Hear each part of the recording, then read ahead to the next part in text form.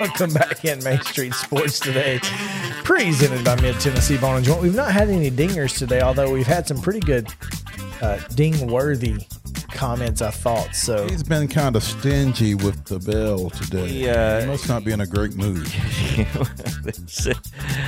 Or maybe he's just not listening. No. There's we may be on a was it a moratorium on the daily dingers until after spring fling. Gotcha.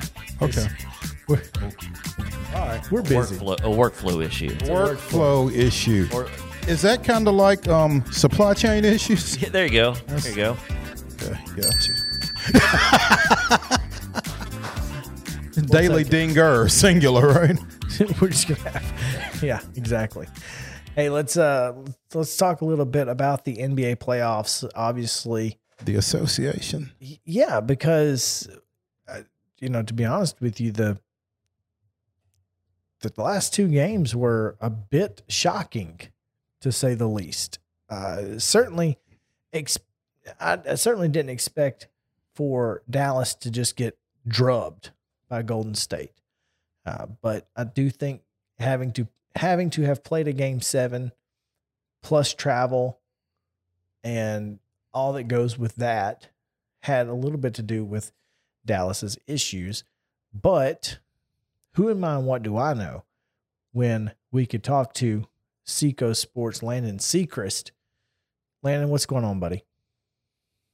Much hype for game 2 of Miami-Boston tonight. It's going to be a lot of fun.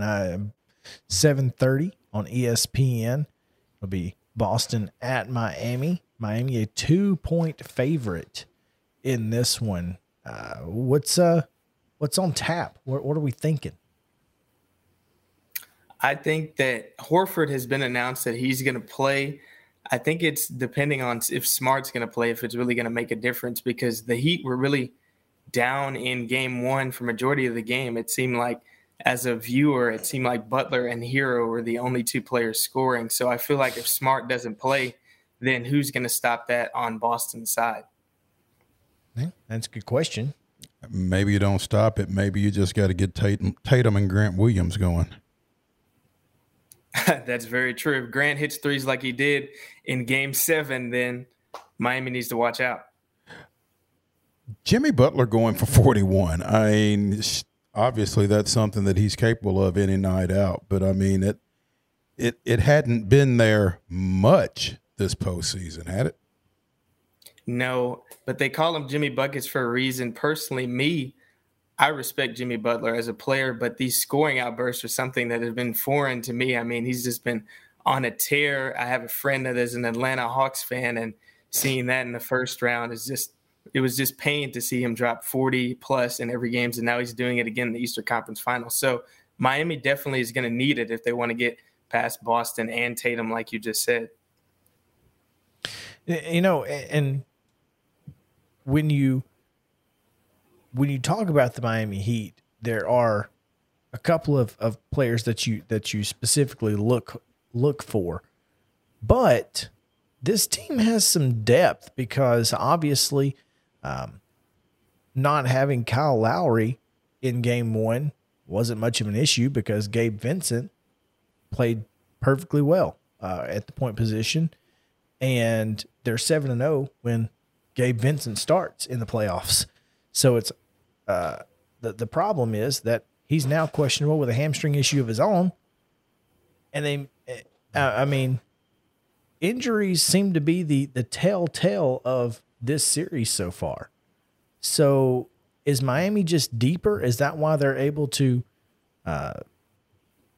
be better at this point in the season? When I look at Miami, I see people off the bench now probably is going to start like Victor Oladipo.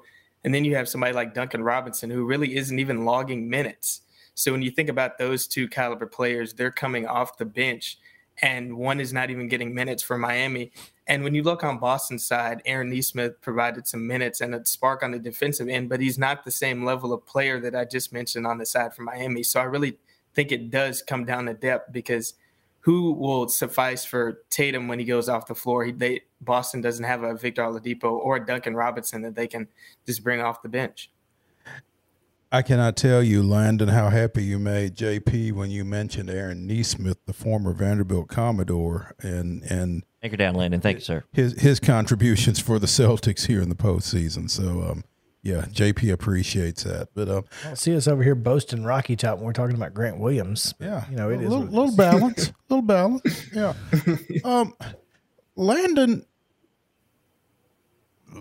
let me preface this by saying that I've not been a huge NBA fan. I've kept up with the Grizzlies probably more than I have anything, but it just feels like to me the Western Conference, for whatever reason, has been a little bit more compelling here during the postseason than the Eastern Conference. Have you gotten that feeling? Do you feel that way?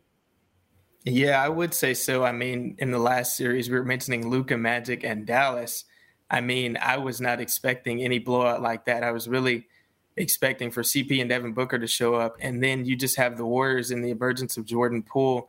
And then you have a team like Denver with the MVP on their team, and they got beat in the first round by that Warriors team. So it's really, I would say it's just wide open in the Western Conference and in terms of East and West. It's just really wide open, and it's very competitive in terms of these two finals, Eastern Conference and Western Conference finals matchups.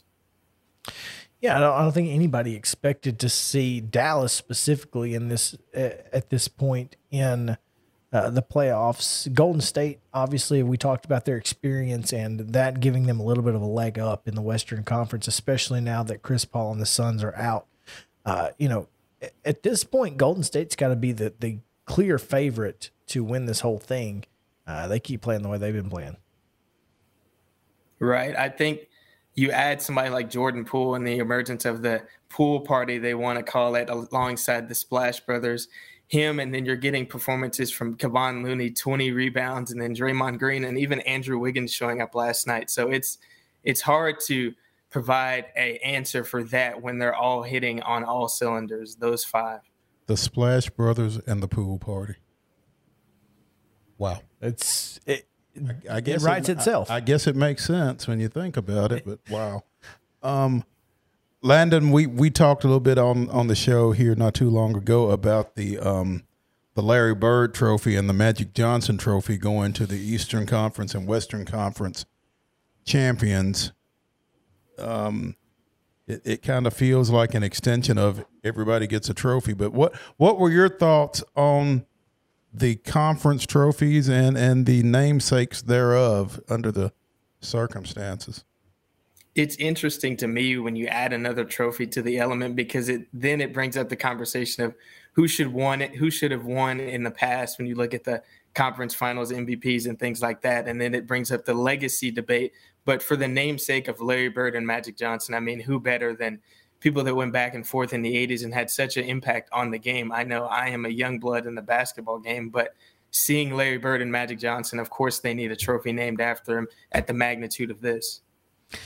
That's the thing. And you couldn't name one without the other. Oh, no. Because they, like I said, if you were going to ham and burger. I don't know if you were going, like you said, if you were going to name one for Bird, then there was nobody else for the other one. If you were going to name one Magic, there's nobody else for the other one. I mean, they are joined at the hip from that NCAA championship game forward throughout their careers. Yeah. So it is interesting though. Landon Seacrest of Seacoast Sports talking a little NBA basketball. Landon, who's going to win the Eastern Conference Finals? The Eastern Conference Finals, I'm going to have to go with Miami. If I'm a believer in Jimmy Buckets as of these 40-point games. I mean, if he can match Tatum, I don't know who can match anybody else better than Tatum if he continues to do this. So I'm going to believe in Miami. What about on the Western side? I mean, does Doncic pull the Mavs through, or is it the Splash Brothers and the pool party? I'm not as sure about the Western side, because when you look at Luka and what he did in Game 7, he had such a great performance, but he also got 30 points from Spencer Dinwiddie and about 20 from Jalen Brunson, and he didn't get that last night, and we saw what the result was. So I'm not going to bet against the Warriors. I'm going to go with the safe pick and go with Golden State.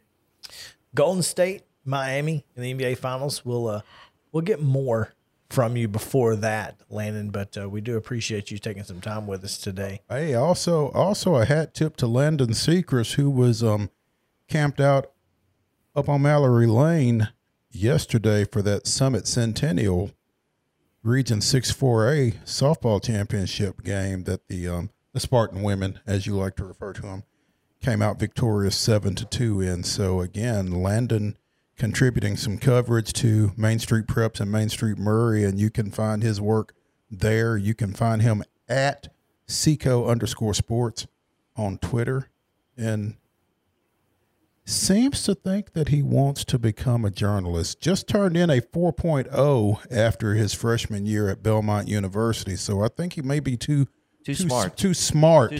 Yeah. Too smart for this industry. You have to lower that down to at least a 3. But we're certainly happy to have him. 2.8ers. 2.8ers. We're certainly happy to have him. Both his writing abilities and his NBA insight with us here on Main Street Sports today. Appreciate you, man. Thank you. All right, let's take a quick break because there is a lot to talk about in the final segment. The NCAA has the rules committee has made some changes, and they are pretty significant. So we'll run down those and get thoughts and whatnot. So stick around. Main Street Sports Day, presented by Mid Tennessee Bone and Joint. Be back after this.